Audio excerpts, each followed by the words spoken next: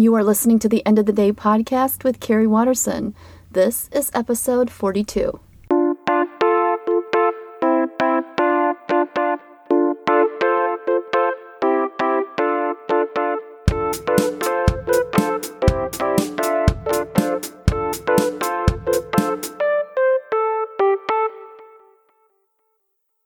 Welcome to the End of the Day podcast, a show for people who want to better understand their brains so they can get out of their own way and start showing up the way they want in life. I'm your host, life and mindset coach Carrie Watterson. Each week, I'll share tools and concepts to help you think differently so you can start to live differently. If you feel trapped by your own thoughts, and if you're tired of recreating your past, if you're wondering if what you want is even possible, this podcast is for you. Welcome to another episode of the Weekly 3. The Weekly 3 is a series where I bring you 3 thoughts, tools, or concepts to help you on your journey, but in a condensed format so you can get what you need and move on with your day with renewed hope, determination, and commitment to your own personal growth. This week's topics: 1. Cognitive dissonance. 2. Knowing versus doing. 3. Top regrets. Let's get started. 1. Cognitive dissonance. The resistance you feel may just be you not yet fully stepping into your new identity. There will be points along your personal growth journey where you'll feel caught between different versions of yourself. You know you're not the old you, and yet you don't feel quite like the you you've been striving toward for some time. But I think if you take a moment to look inward, you'll find you're much closer to the new identity than you realize. This is when you have to take the leap and let the old identities go. If you've been doing the work but feeling a sense of nagging resistance, be curious. Could you be holding on to old versions of you that have no place in your current and future life? It's hard to move forward when you keep yourself tethered to your past. I know, believe me. But we sometimes subconsciously hold on to bits of our past because it's what we know. We know the cycles. We've been able to survive them up to this point. This new you, it's not yet been done.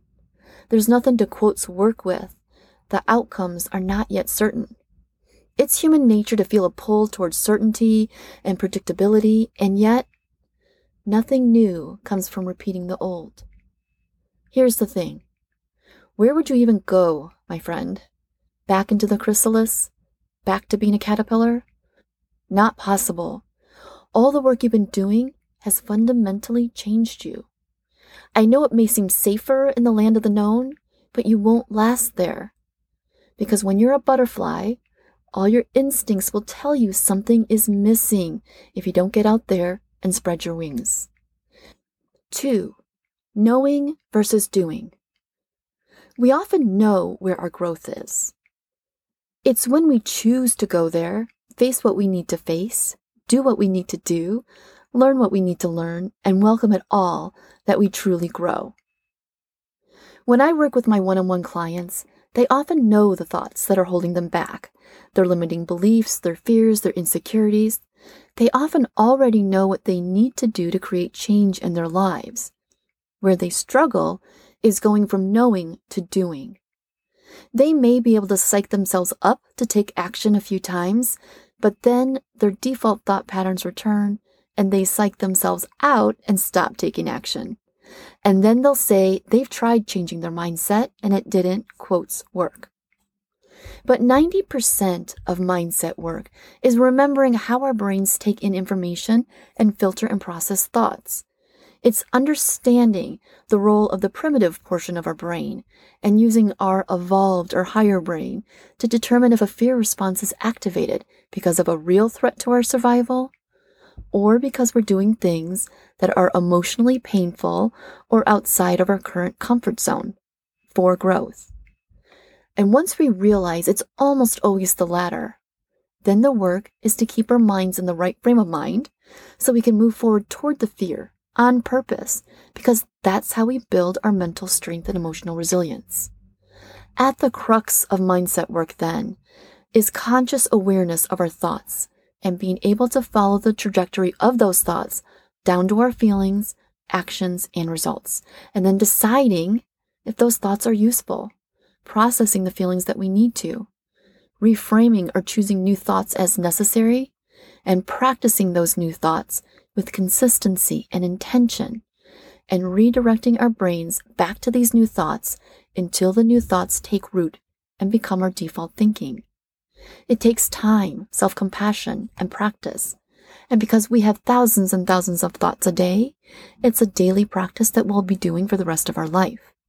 But it's the single most important skill set we can develop to create and live the lives we want. 3. Top regrets. One of my favorite songs is by Tim McGraw, Live Like You Were Dying. If you listen to the lyrics, or if you've ever heard the song before, you'll know why I'm bringing it up. It reminds me that time is not promised to us. So many of us are waiting to live our lives, waiting for when we're ready, waiting for the kids to grow up, waiting for a sign, waiting until we have the money. And before we know it, we've waited years of our lives away. When I was researching the most common regrets, I came across a list compiled by Bronnie Ware, an Australian nurse who spent years caring for people at the end of their lives. She started chronicling her patients' regrets in a blog, but when the post took off, she decided to write a book on the 5 regrets that came up most. Her book, The Top 5 Regrets of the Dying, is an international bestseller. Here are the top 5 regrets. Number 1. I wish I'd had the courage to live a life true to myself, not the life others expected of me. 2. I wish I'd had the courage to express my feelings. 3. I wish I hadn't worked so hard. 4. I wish I'd stayed in touch with my friends. 5. I wish that I had let myself be happier. As you listen to the list, how many resonate with you? Which of the regrets speak to you most deeply? For me, I know I would regret not giving myself the opportunity to live a life true to myself. Knowing this motivates me to keep doing the work to chart my own path, which means regularly experiencing processing uncomfortable and sometimes painful or anxiety-invoking emotions. Connor Beaton of Man talks about practicing memento mori, that is, being mindful of the inevitability of one's own death as a way to inform how we choose to live our lives now. Is it morbid to think of our lives in terms of what we don't want to regret when our time has come? Or is it a way to keep us from wasting the time we do have? An undercurrent of many of my clients' sessions is regret, particularly over what they perceive to be lost time. But choosing to work on areas of struggle now, or starting the process at least, is what will lead them to pride, peace, satisfaction, fulfillment, rather than continued regret. We can focus our energy on all that we haven't done up to this point, or we can use the awareness to decide how we want to live from this point forward. What about you? What would be your greatest regret? And how can you use that knowledge to make changes in your life now? I'll have the resources that I listed in the show notes. So the book is by Bronnie Ware, The Top 5 Regrets of the Dying. The podcast is with Connor Beaton, Man Talks podcast. And the song, of course, is Live Like You Were Dying by Tim McGraw. Okay, that wraps it up for this week's Weekly 3. Thank you, as always, for tuning in. And if you have any thoughts or comments that you'd like to share about this week's podcast or any other podcast episode, please feel free to reach out.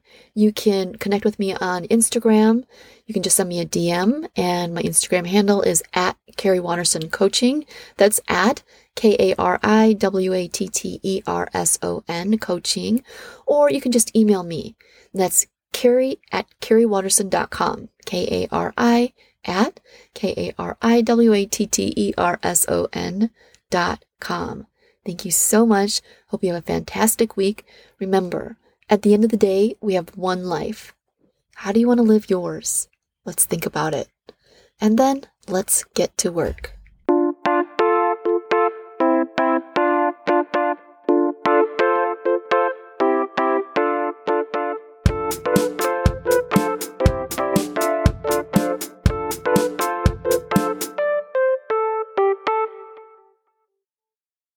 Coaching isn't just for athletes or for select people. It's for anyone who wants support while doing the work to grow. Hi, I'm Life and Mindset Coach Carrie Watterson.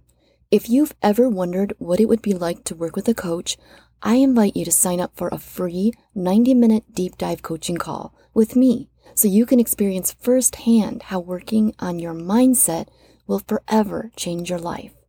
If what you've been doing so far hasn't been working, let's talk. I offer one-on-one coaching sessions for 3 to 6 months. I help you see where your thoughts are tripping you up and keeping you from the life that you want. Go to carriewatterson.com or email me at carrie@carriewatterson.com to book your free call this week. If you're not following me on Instagram, that's where I regularly share tips, tools, and resources on all things mindset and mindfulness. My Instagram is at Carrie Watterson Coaching. That's at KARIWATTERSON Coaching. At the end of the day, we have one life. How do you want to live yours? Think about it, and then let's get to work.